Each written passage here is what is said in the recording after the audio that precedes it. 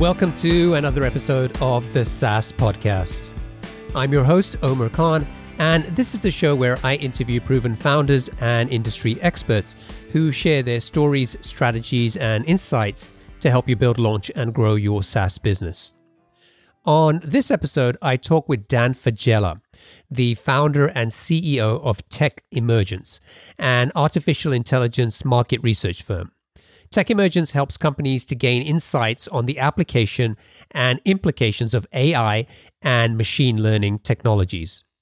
Prior to launching Tech Emergence, Dan founded Science of Skill, an e-commerce business which he grew from zero to over $2 million in annual revenue in 4 years. He went on to sell that business recently for 7 figures. Dan is a very interesting guy. He's actually a former martial artist and MMA fighter who's been training other fighters. And Science of Skill initially started as a blog where he could teach more people. So what does this have to do with SaaS? Well, firstly, there are some valuable lessons that Dan shares on how he built. Is your team struggling with spreadsheets that can't keep up with your workflows? It's time to switch to Jotform Tables. Jotform Tables is an all-in-one workspace that lets you collect, organize, and manage data seamlessly. Not only can you create online forms to gather data directly in Jotform Tables, but it also serves as a powerful tool to manage and analyze the data collected from your existing Jotform forms. You can also import spreadsheets or enter information manually, and all your data is stored securely in one place. Jotform Tables makes collaboration a breeze. You can share your tables with a single click and work with your team in real time. Say goodbye to version control issues and hello to efficient teamwork. Get started with Jotform Tables for free today at saasclub.io/Jotform. That's saasclub.io/Jotform.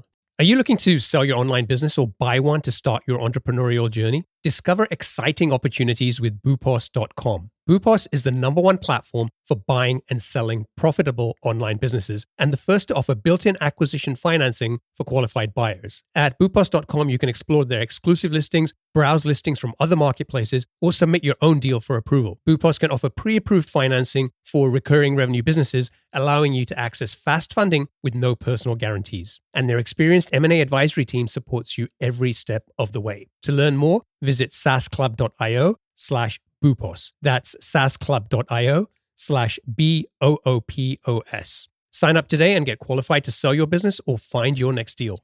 Hey there, SaaS founders. Are you looking to grow your B2B SaaS business to the first million in annual recurring revenue? I've got something that can help you. Introducing the SaaS Club newsletter, your weekly source of proven strategies, practical insights, and exclusive interviews with successful B2B SaaS founders who've been in your shoes and are ready to share what they've learned. Each week, you'll get a quick 5-minute read delivered straight to your inbox, full of growth tactics, lessons learned, and insider tips to help you tackle those early stage challenges and grow your business to 7 figures and beyond. So what are you waiting for? Head over to saasclub.io/newsletter and join over 4,000 other SaaS founders and entrepreneurs who are already using these insights to grow their businesses. Subscribe to the SaaS Club newsletter today and get the support you need to keep moving forward on your SaaS journey. A recurring revenue business. Those lessons will be useful for any SaaS entrepreneur. Secondly, he talks about how he generated traffic for Science of Skill and built a systematic approach to convert as many leads into customers. So if you're struggling to find or convert customers, you might get some useful tips here. And thirdly, I think it's crucial that we think outside of the box and learn from people in different industries and types of businesses. And I think that's how we can find more creative solutions to problems in our own space.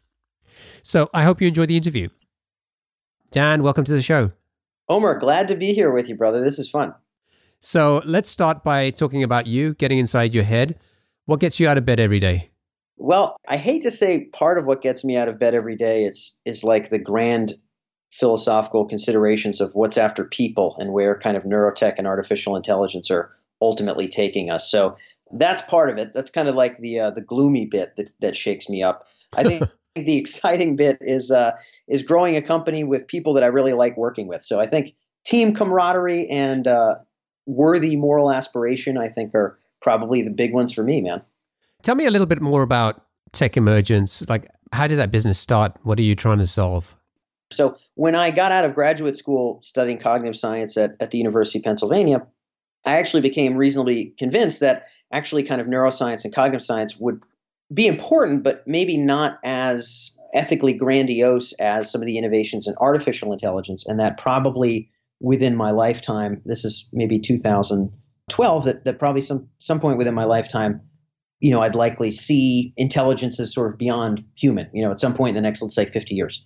And that the moral implications of a sentience and intelligence that's greater than humanity would be maybe the single most morally important thing that I could conceive of, and that maybe I should dedicate my entire life to that. Now, the problem, Omer, is that that's a moral purpose, not a business model. So what I did initially was I did a ton of interviews, a ton of speaking at universities from kind of the cognitive science perspective, which is where I come from, and a lot of writing on these considerations of kind of the post-human scenarios while I grew an e-commerce business in order to fund tech emergence. So finally, over the course of growing the e-commerce business and selling it, now I don't have to raise money.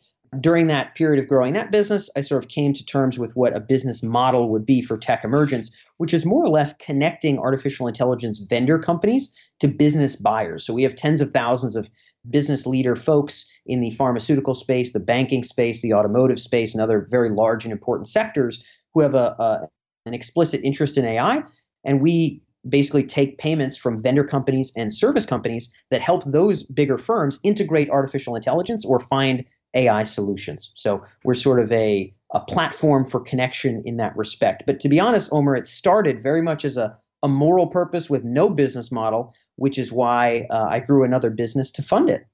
That's a great story, man, because we are going to spend a large chunk of this time talking about that e-commerce business. Definitely. But I didn't realize that was only a means to an end. Yeah, it's explicitly a sacrificial lamb. So the moral cause of what I ultimately wanted to do with my life occurred actually probably close to the end of 2011.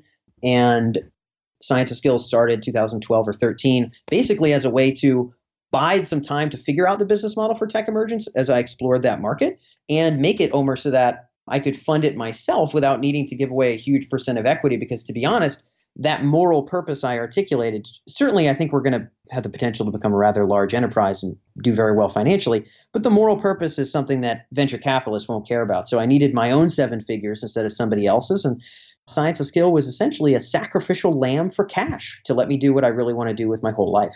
I just watched Westworld on HBO last week. Oh yeah, I've never seen it, but a lot of people tell me about it. Yeah, and it kind of plays out to maybe some of those scenarios that you worry about. I've heard it. Yes, I've heard about it for sure. I think that it's has dystopian elements from what I understand, and I'm not sure if that's per se going to be what the future looks like. But I think it opens up some valid questions about what do we do with certain levels of intelligence? What's the fate of sort of humanity amidst those transitions? And how is that managed? And how do we kind of understand that morally? And I think actually fiction does a good job of making people think about it. So cool to see that you've kind of dug into a bit of that. So we're going to talk about Science of Skill, this e-commerce business that you built. And I want to kind of set the context for anyone who's listening is, this is a SaaS podcast. So why are we talking about e-commerce? Well, there are a number of reasons. And firstly, there was a big recurring revenue component to that business, which we think 85% of our revenue is on rebill. Yeah. And also, I'm a big believer that when it comes to business, looking outside of your own industry or vertical, whatever space you're in, and looking at what other people are doing in other areas can be a really insightful way to come up with new ideas or new ways of running or building or growing your business. And so, when you and I started talking, that was the immediate thing that hit me, was that there are a ton of lessons that we can learn from what you did with building Science of Skill from $0 to $2 million a year business. So that's really the context here. And I think that I'm absolutely confident, having spoken to you and knowing your kind of background, that there's going to be a ton of value for anybody who's in the SaaS space from listening to this. Totally. And I'll say I learned a lot from SaaS people when I was growing our own recurring revenue. So what metrics to track. So your point about learning from others, SaaS people were probably half the folks that I talked to when I was brainstorming on how to get it to millions in revenue. So I'm a believer of that philosophy, my friend.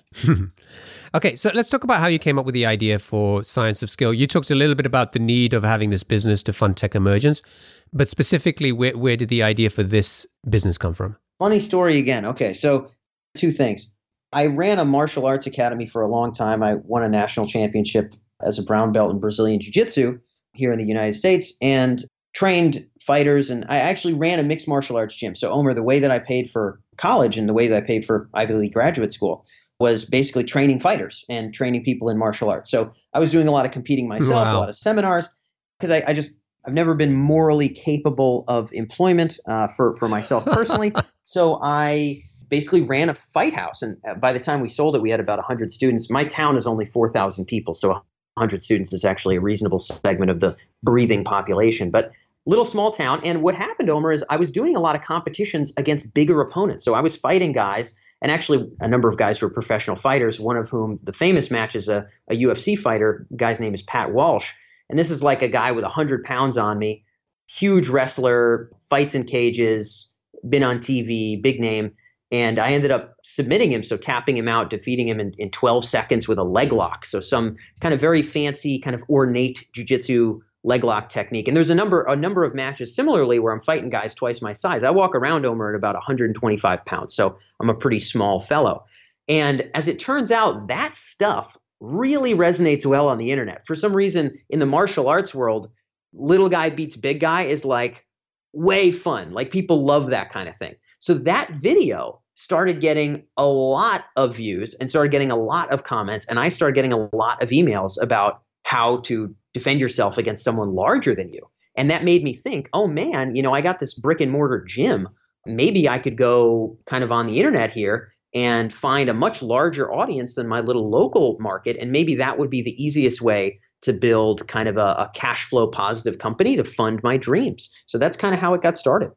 So there's a video on YouTube of you taking this guy out in 12 seconds? Yeah. Dan Faggella versus the Giant. If you go on Google, it's literally like a 30-second video. So I'm not going to take you long to watch. Dan Faggella versus the Giant. The guy's name is Pat Walsh. He's a UFC fighter, 200 and something pounds of muscle and Division I wrestling.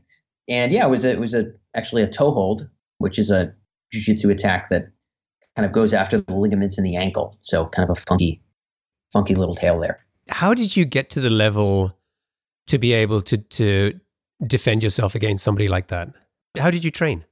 Well, yeah, this is its own story. So actually, this is kind of part of Science of Skill. So Science of Skill began as a blog, Omer, where I was not selling anything, was not doing anything. It was a blog while I was going to graduate school. I focused on the science of skill acquisition. So wouldn't you know, Omer, I started a site called Science of Skill, right? So I was actually studying quite literally the science, like in graduate school, like with the founders of goal setting theory and researchers who actually work on skill development in music and in memory and in other domains, in athletic performance. And so that was kind of the scientific side of things. And so I was learning about this and kind of developing drilling regimens and training regimens for myself to see if I could guinea pig these kind of academic ideas to go out and win frickin' trophies, see if I could choke out some big guys and bring home some medal. And so Science of Skill was just a place to experiment with those ideas. So essentially the biggest things for me, Omer, in this domain were studying and then actually paying to train private lessons with the best lightweight grapplers in the world. So everybody under 140 pounds who had won one or more world championships, I was basically doing everything within my power to learn from them one-on-one and get tailored feedback on what they thought I should be working on. And so that combined with some very specific kind of drilling and training methods with my own students was what brought me to a level where I could actually bring home some shiny stuff at the bigger tournaments. So how tall are you? I'm less than 5'6". So I'm like, if I said 5'6", I'd be lying. I'm like 5'5" and 2/3. And then 125 pounds. Yeah. So pretty small guy. I don't know what happened. I must have not got enough oxygen in the womb or something. You're a lean machine. Love it. I'm a little fella. So that was the story, man. Yeah, that was the beginning of it. Okay, I'm going to include a video in the show notes. First of all, awesome. I'm going to go and watch that video. And then I'll include the show notes. It's fun. Yeah. So you've got this idea for Science of Skill. Well, it's already started because you've got this blog. What point did you start to turn this into a business? Yeah, so Science of Skill had a couple popular videos up on the internet, and I turned it into a business the very end of 2012, the very beginning of 2013. Basically, I taught a bunch of seminars, and I was teaching seminars actually about the things that people were asking me about online. So on the internet, everybody was saying, how do I beat bigger opponents? And I started to think about all the lessons I learned from the best of the best lightweight world champions. I interview these guys, I pay to train under them, and I started congealing that into kind of sets of techniques and philosophies that would actually work, and kind of was the same stuff that I was using in my own tournaments. And so I filmed that, Omer. I recorded that and sold it as like a 2-hour video thing for, I think, like $49 or 40 something bucks. And I included actually some of the PDFs that I use for my own drilling and training. So it's kind of the way that I structure my own sessions for training, and sold that actually initially just with PayPal and with an AWeber account. So that's how high tech I was back when I first started there. So that was essentially the origins of it. I filmed something and I said, you know what? I could probably put up a really ugly landing page under this video or something. And I could say, hey, if you want to learn all these methods, then I've worked really hard to build something great for you, and here's where you can buy it. So that's kind of the start. And how did it do? How were the sales? Yeah, the initial little tiny thing that I did there, I actually sold that. And then I also sold, I think, a leg lock course, because leg locks against bigger opponents are really effective, and people love that stuff on YouTube. So I did like a little course like that kind of went along with it. And I think together it was maybe like $1,200 or something. It could have been $2,000 by the end of the week, but I remember like in the first couple of days it was like $1,200, which at that point, because it was just a digital product, it was definitely not paying for all the time I put into it. I mean, I put so much time into this stuff, and it was really not at that level. But at least proved to me, Omer, that hey, if you can get a specific targeted audience, I think we only had about 350 people on the email list. It might have been 200 that you have a decent relationship with. You might be able to, actually build a pretty good margin company off of sort of a targeted list of that kind. And so my thought from there was, okay, well, I need to figure out how to turn this into subscription, and I need to sell this thing for $1 million. So let's do everything in our power to do that. And so that was kind of the journey from there was, okay, this is viable, time to make it recurring, and time to grow it and fund my artificial intelligence dreams. Okay, perfect. So we've kind of set the scene. Yeah. We know kind of how you got to where you were and what you need to do. It's kind of like the hero's journey.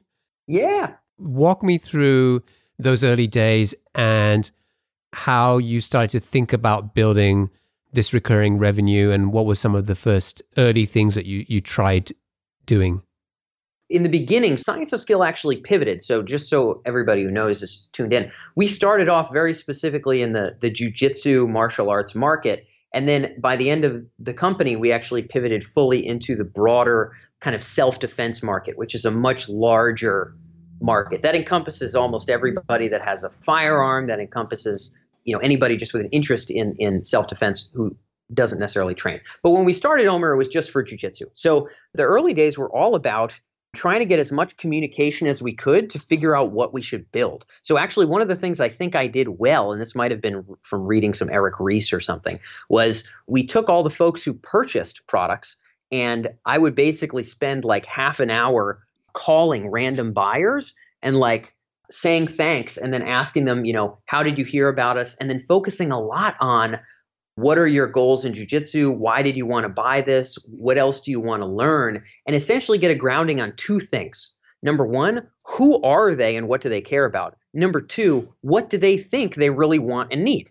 And then I kind of just had a big Excel sheet full of this stuff. And this is maybe 2 or 3 months in, where I spent 2 weeks calling a lot of these guys and essentially congealed some of those insights into what we were going to build for our membership. So that was kind of the very early days, was a lot of customer communication and a lot of sales of very small digital courses, $40, $17 courses.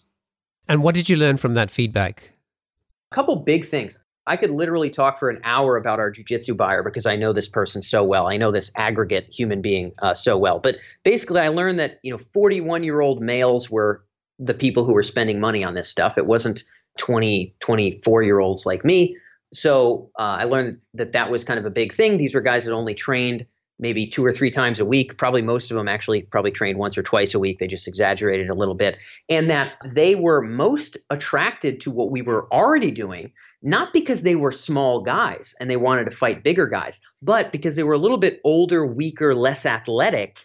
and they needed ways of beating someone bigger than them. And they figured, hey, if it works for this little puny, runt guy over here, then it'll probably work for me as a guy who's not exactly, a peak athlete. So we learned that the pull, the attractiveness, was not because these were small fighters. It was because they, like me, were not able to rely on strength and power to gain their victories. They needed tactics and strategies to defeat larger and stronger folks, or even just stronger folks, even if they were of equivalent size. So we learned a lot of that. We learned that leg locks and escapes were really big pain points.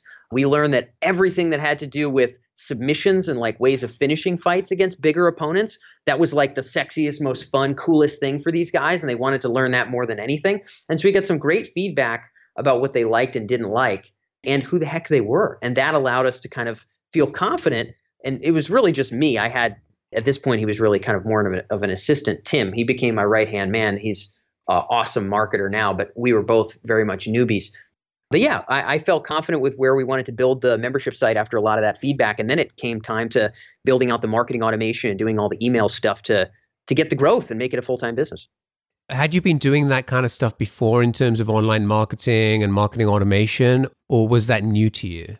Some of it was new. So e-commerce was new to me. But Omer, the Jiu-Jitsu Academy that I started in order to pay for UPenn was essentially built by a combination of SEO and marketing automation. So when you live in a town that's like 4,000 people, Omer, what happens is even if you rank number one in search, you still only have access to so many humans. You know what I'm saying? Yeah. So I come from a very, very small place in the world.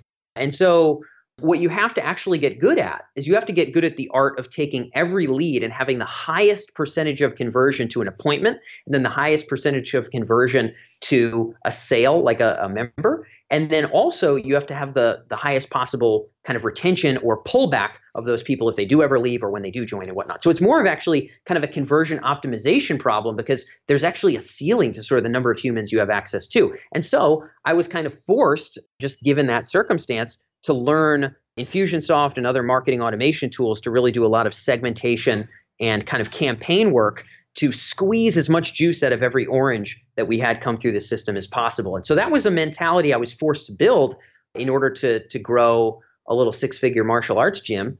And I decided I was going to apply those same ideas on the internet. So, a lot of people, when they're starting out a business, they look at something like an Infusionsoft or similar products, and they say, that's a bit of a hefty investment. I've got to spend maybe a few $1,000s to kind of get this up and running. I've got to spend several $100 a month, maybe more, to keep this thing running. Yes. Why don't I just go and spend $10 and get a MailChimp account? What would you say were the benefits of you starting to invest in some of these more expensive technologies earlier on? I think to each their own. I think everybody's going to develop what their ninja skill is. And it just so happened that marketing automation, email marketing, kind of conversion rate work was where I personally focused. So my own argument, Omer, and I'm not sure that I would necessarily paint this on top of everybody who's listening, but I'll just say my own argument was that for me, I felt pretty confident that if I could automate like whatever I would do manually within MailChimp, like, okay, I would want them to get this message and this, and under these circumstances, I'd want to do this, and under these circumstances, I want to do that. If I thought about all those ideals, like what would be the ideal number of days before this happens, or the ideal number of ways to segment people so that we can have the highest open rates or whatever, it just felt like, man, that would definitely involve segmentation. It would definitely involve kind of action-based triggers. And I just can't get that done in existing tools. So we did have an Aweber account when I first started. I had all these different channels and campaigns and separate things all built out that were really tough to communicate and tough to keep organized. And so I said, okay, I'm just going to make the leap and pull everything together in more of a marketing automation context. And for us, it turned out to be the right move. But that was kind of the rationale, Omer, was that if I want to make my best marketing happen automatically, and if I want the most targeted messaging hitting people right off the bat, I'm going to need a tool that can at least do that. And there's other tools like Klaviyo, and there's all kinds of competitors to Infusionsoft today, but Infusion just happened to be the one that I went with when I think I bought them when I was about 22, 23. Yeah, and I think certainly in the SaaS space, there's a lot of people, looking at products like Drip an active Yep, campaign, which also do, a fair amount of marketing automation as well. For sure. That's true. Okay. So you've got the Science of Skill blog up and running. You've started to build some online presence because of this YouTube video. People are coming to you and asking questions and wanting to know more. You created a couple of one-off courses that you sold and made, a few $1,000 from that. And so when you move towards a recurring model, I think the first thing, certainly in this type of business, is what are you going to keep offering them every month? Well, part of that was the reason that we were polling them and asking them and talking to them and all the rest of that. And so what we ended up doing was kind of taking the curriculum, so to speak, partially the curriculum that I was teaching my own students, but also kind of mixing that with the tactics and strategies of beating bigger opponents and sort of turning that into monthly blocks. So how could we basically have focus areas that would come about every month? And how could we stretch that out for, 18 months or so for kind of a full program? How could we not only take techniques, but we also did match breakdowns of little guys beating bigger guys at a high level, like black belt level. We also did interviews with the same guys that I was paying to do the private lessons with, all these lightweight world champions. We're doing interviews with them, and then also providing kind of the drilling structure and training regimens that they'd want to apply themselves in the gym during sort of their time training with us. So to make it robust, I think it had to involve a lot of things that they would not have been able to find elsewhere. And I think the breakdowns, the interviews, and kind of a very specific curriculum was enough to get a reasonable stick rate. I don't think you're in the information marketing world, Omer, you're never going to have 98% month over month retention. It's just not a realistic thing in the information subscription world. Our world, the information subscription world, is a lot more like the magazine world compared to let's say the SaaS world. But we were able to get it so that the average customer lifetime value of a member was a little bit over $100. And that became something that we could kind of predict and understand and use for kind of projecting cash flows and stuff like that. So that was essentially the offering, was something pretty robust that they wouldn't be able to find elsewhere, that they said they really wanted, and put that in an organized curricula that would be rolled out and released month over month. So how much were you charging them on a monthly or annual basis? We got off the ground, I think it was $37. And I think it was, again, 1 or 2 interview breakdowns, a whole bunch of videos on the video curriculum side of things, at least 1 interview, and then a whole set of PDFs around kind of drilling and training material. So it took a while to build it, actually. But yeah, that was essentially the brunt of what they got there. So $37 a month. Yes, $37 a month.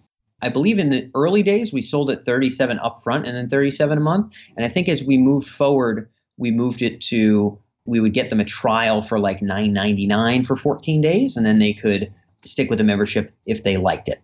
Are you an entrepreneur looking to buy a profitable online business or a founder ready to sell? Boopos is the #1 platform for buying and selling profitable online businesses. With their exclusive listings, as well as listings from other marketplaces, and the option to submit your own deal for approval, Boopos has you covered. Plus, they're the first to offer built-in acquisition financing for qualified buyers of recurring revenue businesses, allowing you to access fast funding without personal guarantees. And their experienced M&A advisory team supports you every step of the way. To learn more, visit saasclub.io/Boopos. That's saasclub.io/BOOPOS. Sign up today and get qualified to start your entrepreneurial journey or sell your business at the right valuation with Boopos.com. Now, one of the things that I've seen with people creating these kind of membership sites is some of the mistakes that people make. And the reason I've seen that is because I was about to make some of the same ones. Right? So I had been planning to launch a membership site behind this podcast, and that launched recently with a group of founding members, which is called SaaS Club. And, I spent a fair amount of time investing in training and kind of learning about the different models and how to avoid making the mistakes that maybe other people have made. And there's so many things out there in terms of, are you providing the right type of content? A lot of people will leave if you provide too much content and there's too much, they feel overwhelmed. how were you learning about this? Did you kind of go somewhere to learn like you did with the martial arts, or did you just jump in and just experiment and see what worked and what didn't? A big thing for me, Omer, is always learning from folks who've done it before. And so I actually didn't really have the money to pay for very much consulting around this stuff, but I did look at companies who had done this pretty well. And there were some folks in the fitness niche who had done a good job of this. They were doing like 20 or 30 million a year. And at the point when I was doing, $2 to $3 grand a month, that was a good enough benchmark for me to say, okay, that's what they're doing. The other business we looked a lot at, Omer, was Sports Illustrated. So when I looked at who are the billion-dollar companies that are selling subscription information, really one of the quickest answers was, Sports Illustrated. So how do they do their front-end offers? And then what do they include along with their magazines, and what's kind of their value prop to keep people around? And actually looking a lot of their marketing materials, particularly for their front-end offers. What's going to get people through the door to sign up for a subscription in the first place, to try it, to get in initially on a subscription? And so Sports Illustrated were the people I kind of learned from. Didn't really learn from consultants there. I just I had a reference point of a couple, a healthy 8-figure fitness business. And then I also had the reference point of how the heck does Sports Illustrated convince you to keep paying for magazines? And those were sort of what I had to run with. So you just looked at successful models that you saw out there and tried to kind of break down what they were doing and sort of reverse engineer that to fit into your business. Exactly. And I mean, it's a classic shebang, right? Whenever you're kind of unsure of what to do next, the odds are, one of the safest moves, not always the best move, Omer, but one of the safest moves, particularly in the early days, is who are like the ultimately dominant, absolutely best folks at this, and what do they kind of do as their norm? And then how can you kind of model that? If you want a good default, usually that's a good default. And so that's what I sort of did off the bat in terms of coming up with our front end offers. Was I said, man, how does Sports Illustrated price it? How do they break it down? What do they include? How do they make it enticing? And how do I learn from their marketing? And so it was kind of, Sports Illustrated was by far the biggest business that was an inspiration for me to get started, because they're a billion-dollar company. But there was a couple other information marketing folks who we thought were doing a good job as well. So that was really it. That's kind of how I had to pick up on it. And then otherwise, Omer, it was just getting feedback from people. So we actually had a small survey at the bottom of every month's curriculum. So we would get people's feedback on month 2, feedback on month 3, feedback on month 4. And we learned different things like, hey, I wish that you had a highlight under the videos that showed at what point each new technique started, so that I could kind of zip ahead if I didn't want to watch the defense stuff. And we'd say, oh, God, okay, that's actually a decent idea. Maybe there's other people that want that. Maybe we'd send out an email to a segment of 200 people that had access, and we'd say, is this relevant? Do you guys want this? Is this cool? And then maybe we'd plug it in there. You can't do that with every suggestion, but we'd learn enough patterns to kind of update it a little bit, and then otherwise run with best practices of folks who are putting up 10 figures. Okay, so, getting a few $1,000s a month is a great start just for any blog. But it's a long way away from getting $2 million a year, totally which is where you got to in 4 years. So what were the growth tactics or strategies that worked for you? How were you generating traffic? How were you getting people to your site? Love it. So I'll get into 2 parts of this, Omer. I'll get into how did we generate traffic? And then I'll also get into how did we convert enough of them to build a multi-million-dollar company and get an Inc. 5000 and all the rest of that stuff. So kind of there's two points. You brought up a great point. How do you get your traffic? We definitely have to start there. So one mistake that I made early on, Omer, was that I focused a lot on optimizing the back end, because in my small town, there was only so much traffic to drive for my martial arts gym. So most of my time was focused on conversion rate optimization. But on the internet, there's a lot more traffic sources. So I'll talk about those first. When we got off the ground, Omer, the strategies that I used, and I'm actually still a really big fan of these, one of which was doing a lot of guest writing and columns in other jiu-jitsu and combat sport related publications, where we could build up a little bit of Google juice and a consistent flow of kind of referral traffic and notoriety on other platforms. So this was manual work. This was a grind. But Omer, I did not have money for Facebook advertising and Google advertising and any of that stuff. I had none of that.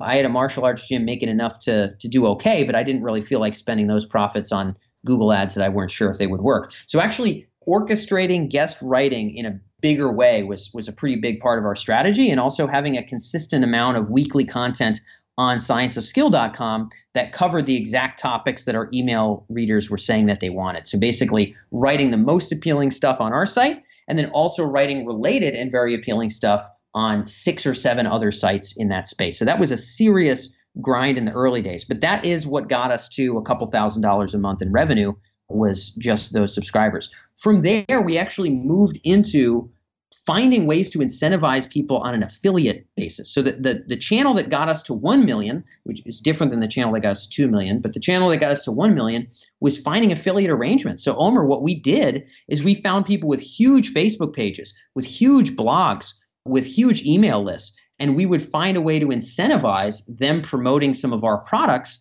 by paying them. And in the early days, we would pay something like 70 or 80% of the ticket price of a product we would pay to the affiliate. So we would pay a huge sum of money to whoever drove the front end sale, because we would keep the email address and we could sell things on the back end to kind of make up those dollars. But what we ended up doing on the front end was essentially just paying people very handsome sums for selling, let's say, $40, $60, $70 items. And if they sold a subscription, we would just pay them $50 up front because we knew our ultimate customer lifetime value. So that affiliate channel was a big deal. Finding basically who already owns the audience, finding the best way to get them on the phone and say, hey, I know what your goals are. I think we could probably drive you a lot of bucks by finding a good way to kind of support each other here. What kind of arrangement would work for you? And so negotiating those deals with a variety of affiliate partners is what got us to $40,000, $50,000, $80,000 a month in revenue. Okay. So were you writing all the content? I was in the very early days, and then as soon as I had a little bit of bucks coming in, probably when we got to $2,000 or $3,000 a month, I had a guy named Jake who would write 4 articles a week for me. Jake was a very good writer. He was also a martial arts student of mine. And so Jake was doing probably 80 or 90% of the content production as soon as I could afford it. In the early days, though, Omer, it was just me. But then literally as soon as I had the money for it, I would just give Jake 4 assignments a week, and then I would kind of get them from him and I would publish them on our site and elsewhere as well. And so when you had Jake on board, how were you spending your time? When you got up every day, what was the one thing or the 2 things that you would go after? So 2 big things. One was continuing our internal promotion and communication. So the email list was our main channel. So really making sure that I had good content and material to send to those people, and or a good way to sort of build up towards whatever our next product was. So sort of, building up some excitement, getting out some polls, figuring out what people wanted, and kind of working our way to an upcoming release or something. So what's the proper way to communicate internally? That's step numero uno. And along with that, Omer, actually was setting up the marketing automation systems. So when we were doing a couple grand a month, which wasn't much, my martial arts gym was doing maybe 5-6 times more than this. So this was still the side project at this point. But I started having to build out the same kind of spidered and splintered marketing automation processes that we had for the martial arts gym. I started building for the internet. So in addition to internal communication just with broadcast email, I was building out what are the right ways to segment and slice our audience. So Omer, for us, we've segmented people who were competitors, for example. We had a separate kind of list, a separate way we would market to them. We would segment out folks who had an interest in kind of defensive techniques, and we had kind of different campaign and way that we would promote to them. And all of these roads, Omer, would lead to the subscription. So if you go to Sports Illustrated, for example, you'll find that Sports Illustrated will promote to people in New England with some kind of Patriots gear. Hey, you can get this Patriots hat or this Patriots football-shaped telephone or this Patriots plaque or whatever it is. And it'll also come with a subscription for Sports Illustrated, but they don't sell a Patriots plaque in California. You know what I'm saying, Omer? Yep. So they're basically targeting what do we think is going to generate an initial conversion based on what these people care about, but can we still make it relate and tie directly into our core offering, which is a subscription? So for me, Omer, I had to decide, well, what are my sports teams?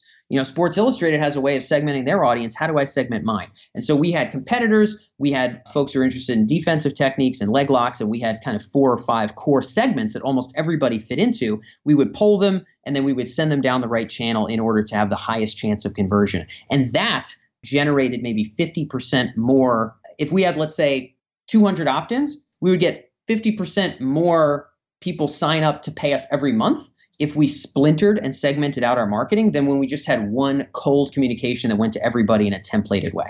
So that ended up kind of being a very, very important place to spend my time. And then the rest of it was negotiating with affiliates, finding them, getting them on the phone, and encouraging them to promote. Okay, so just kind of recap that. In terms of content, you were creating content for these guest posts that you were doing, and then having Jake on board to continue doing that on a weekly basis. You were also creating content for the Science of Skill website, both in terms of the free content that people would see, and then you were also regularly creating content for the subscribers. True. Yes. The content for the subscribers, and then also evergreen content that would go into the marketing automation systems that would go out to the subscribers. So stuff I'd send every day and stuff that would be sent for the first 14 days for, any given lead who filled out a survey in a certain way. And that was it? Those were the things it boiled down to, and then you just kept on executing on those? Yeah. I mean, to get to our first $1 million, $1 million a year in revenue, those were really the big ones. It was a lot of content marketing related traffic, a lot of sort of internal marketing automation and segmentation. So instead of sending one big broadcast, Omer, to, let's say, everybody on the list, they all get the same message. Instead of doing that, we would slice and dice the email list into these different segments, and we would send them different variations of the headlines, sometimes entirely different content, but usually we would just make the content more appealing to them. And by doing that on a given basis, if we sent a blast to everybody, we would maybe get, let's say, 18% people would open, 15% of people would click. But if we sent it targeted to all the different subsegments, we could probably have an average of 25% open and maybe 22% click. And if you carry that out for an entire year, that's like tens of thousands of more views to sales pages, which results in tens of thousands of additional dollars. So segmented, targeted messaging to our internal list was an extremely important part of growing the revenue there. And you talked about going out and speaking to a lot of SaaS people about recurring revenue. Yeah, we can talk about metrics for sure. This was big for us. Yeah, tell me some of the key things, some of the ideas that you learned and you implemented in your business. So one of the big ones, Omer, that I learned very early on, this is before I was able to support myself entirely by this internet company, was that in SaaS, the thing that everybody seemed to be looking for was to have the cost of acquisition be half of the customer lifetime value, right? So that was a big kind of metric that a lot of these SaaS guys wanted to get to. And I thought, okay, that's kind of cool. I have an idea of what my customer lifetime value is. So now I should probably apply similar rules myself. So we found kind of a benchmark that worked for software companies. And, some of these founders that I had talked to are running, 7-8-figure software companies. And we'd say, okay, that's a rule we should stick with. So if our average customer lifetime value for a subscription buyer is $110, we should pay affiliates probably no more than $50. And we should really make sure that we don't have too much incentive to ever go beyond that based on kind of what's helped to grow kind of the SaaS folks. The other thing that I learned from SaaS, in addition to kind of having a benchmark rule for acquisition price, which we held pretty steady across all of our channels, the other thing that I learned from kind of the SaaS folks was having dashboards to project your cash flow and to project based on what your revenue goals are and based on what your normal churn is. How many additional folks do you need to add month over month to hit your end of the year revenue goals? It's not as simple as like, oh, well, we just need X number of more subscribers, so let's add another 300 and then we'll be where we need to be. Well, you got to factor for in the next 6 months how many people are going to churn out. So essentially, Omer, building out what for us was a Google spreadsheet, because I'm not really an Excel guy, but building out more or less what you'd call an Excel sheet that was a model to represent the growth factors in the company. So Omer, for me as a CEO, a very important thing to do was to say, okay, we want to hit $1 million this year. Back in 2015, that was my big goal, $1 million, and we wanted 25% margin. If we want to do that, how many people are we going to have to add month over month given our churn? And also, if we could reduce churn by, let's say, even 10 or 15%, how much would that decrease the number of sales we'd have to make a month over month? And are we able to maybe work on those goals as well? So basically modeling our retention and modeling how retention would tie to revenue within an Excel sheet that we could tinker with and experiment with and find new paths to achieve our objectives, our financial goals. That let me think smart, think with math in terms of hitting our objectives, not just saying, well, let's drive as many sales as we can. Because sometimes that wasn't the answer. Sometimes it was, okay, if we could reduce first month churn by even 8%, the number of month over month sales would drop by a pretty significant margin. And so modeling the business and how sort of growth, churn, stick, and margin relate in kind of a simple Excel doc was a pretty damn big deal for strategizing how to hit our bigger goals in the early days. One thing that strikes me, Dan, is kind of thinking about your background, somebody who kind of started out as a martial artist and sort of built that business. And even in terms of at college, I mean, you spent most of that time studying psychology. That's right. Yeah. Yet you have such a focus on the math of the business. Omer, I had to learn that the hard way, brother. If you think that came natural, it totally didn't. I'm a jiu-jitsu guy at the end of the day, so it's an acquired taste. I'll put it that way. It's an acquired taste. All right. So we've talked about the good stuff, and we've talked about how, what you did to build this business and eventually go on to sell it. When you look back, what do you wish you had done differently? What were some of the mistakes that you made, or maybe one mistake that you feel you made and you maybe regret? Yeah, so there's a few things here. One big one, Omer, would be really setting up those metrics dashboards very well early on. So the first maybe 18 months of Science of Skill, I was so frantic just driving sales and trying to negotiate with affiliates to drive traffic that I wasn't really able to get a metrics-based pulse on the business. And when you don't really have that metrics-based pulse, whether you realize it or not, there's always a part of you that's very nervous because you know you're not in touch with kind of the core reality of where you sit as a company. And so kind of building a consistent metrics dashboard for how well are we doing kind of week over week on revenue and expenses, and how well is that going to tie to what our monthly objectives are, and what are we at for current subscribers, and how much do we have for churn in the last week, and being able to look at all the important numbers and brainstorm on that. If I could go back in time, Omer, I would have convinced myself 6 months in, sit down for like 3 hours with your right-hand man, which is, again, Tim Reese was my boy at Science of Skill. He's still running marketing there, and they're obviously much bigger than when we started. But I would have sit down with Tim for 3 hours and say, what are all the metrics that we need, and what's the exact way to get those metrics so we're not confused about how to define them, how to define, let's say, revenue in a week, subscription revenue. What's the right way to define them, and what ones we need to look at every week? And let's have the diligence to take an hour every week and do that. I would go back in time and do that because there was a lot of frantic growth in different directions that could have been allocated much more strategically. So one thing would be early on, hard thought about the proper dashboard numbers I would need to make intelligent decisions to grow the company. I would go back in time and I would tell myself that.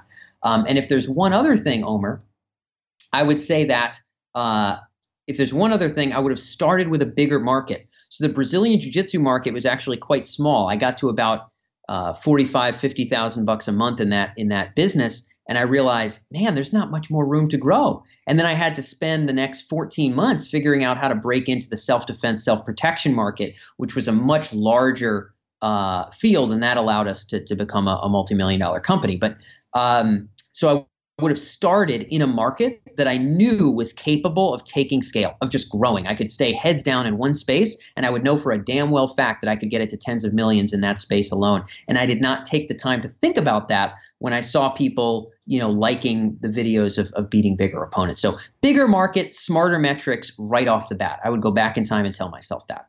But I guess you could argue that you did start with a bigger market because you just picked a niche kind of within a big market. Yeah, you're right. You're right. But there is some truth to that, and I appreciate you patting me on the back for not completely screwing up the niching there. But the fact of the matter is, we had to change a lot of the content on our site that we would put out on a regular basis. We had to change the contents of our membership site, Omer, had to switch over from being primarily kind of grappling and jiu-jitsu focused into being self-defense focused. So we actually really did have to overhaul our core offerings in some pretty significant ways in order to break into the new and bigger field. There's a possibility that was the best way of doing it because I already had clout, I had credibility, I had trophies in jiu-jitsu, and maybe I did go about it the best way, but I think there would have been a smoother way to keep the eye on the prize of a bigger market from day one. But instead, we focused very, very hard on a space that really ended up not, and I didn't know this, but didn't really grow beyond $500,000. Our second year running the business, we were $450,000, and I realized if I stay in jiu-jitsu, I'm going to be trapped here forever. I'm never going to get a 7-figure exit doing this stuff. So I had to learn that the hard way, and pivot all the content and everything that we were doing in another direction. So I would have focused on that a little bit more in the early days. Got it. Okay.